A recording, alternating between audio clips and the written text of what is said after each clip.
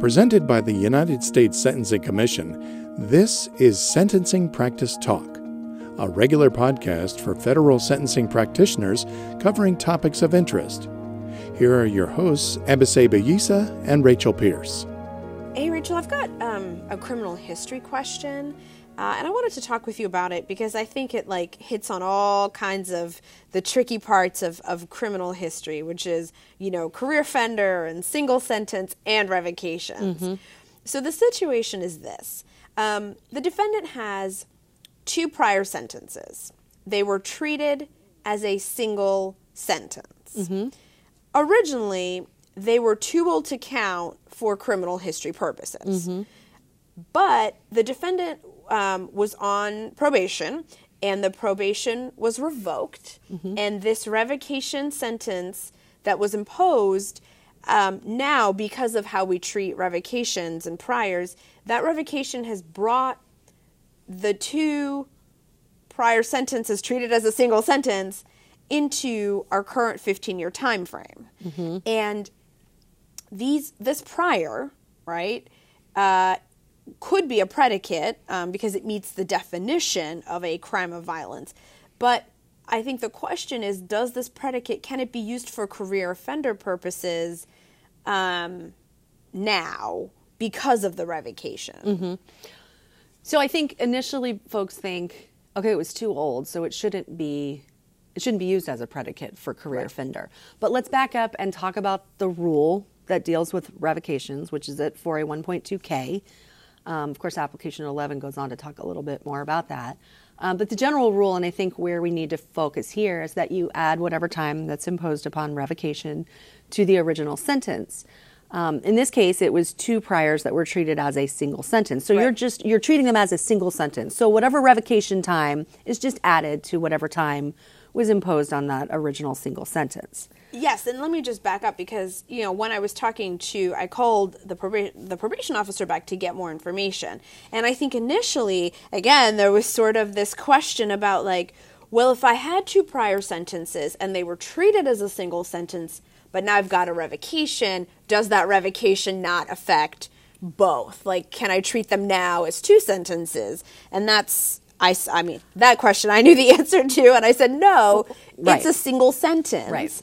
And so you don't have 2 predicates. You have...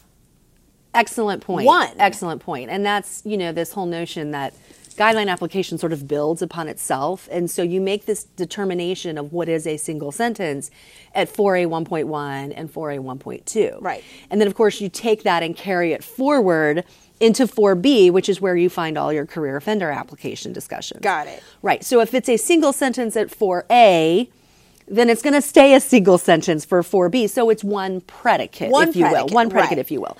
So I got that right, but, but now it's the revocation and how that works with career offender. Right. So of course you have to assume that the defendant has another prior that would, so that we'd have the two requisite predicates for career offender. But what the revocation does is it just like for a defendant who isn't even looking at career offender, revocation time added on can bring in a sentence that is originally too old to count. And so you would score it for criminal history, and you would also look at it as a potential predicate for career offender. So it's sort of it's not a double whammy, but it's just, again, carrying through guideline application.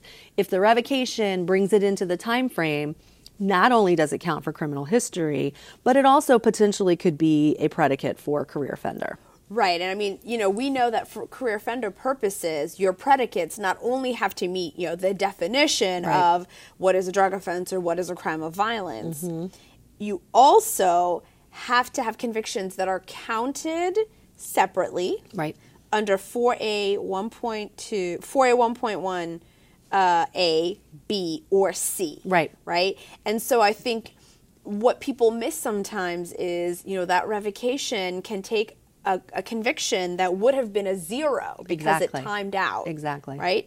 And if you got 2 years on your revocation, you go from 0 points to 3 points to a career offender predicate. Exactly. And that's why, it's really important acknowledging that state court records not always clear, but it's really important to drill down on dates right? Make sure you understood what was a single and what was a separate sentence.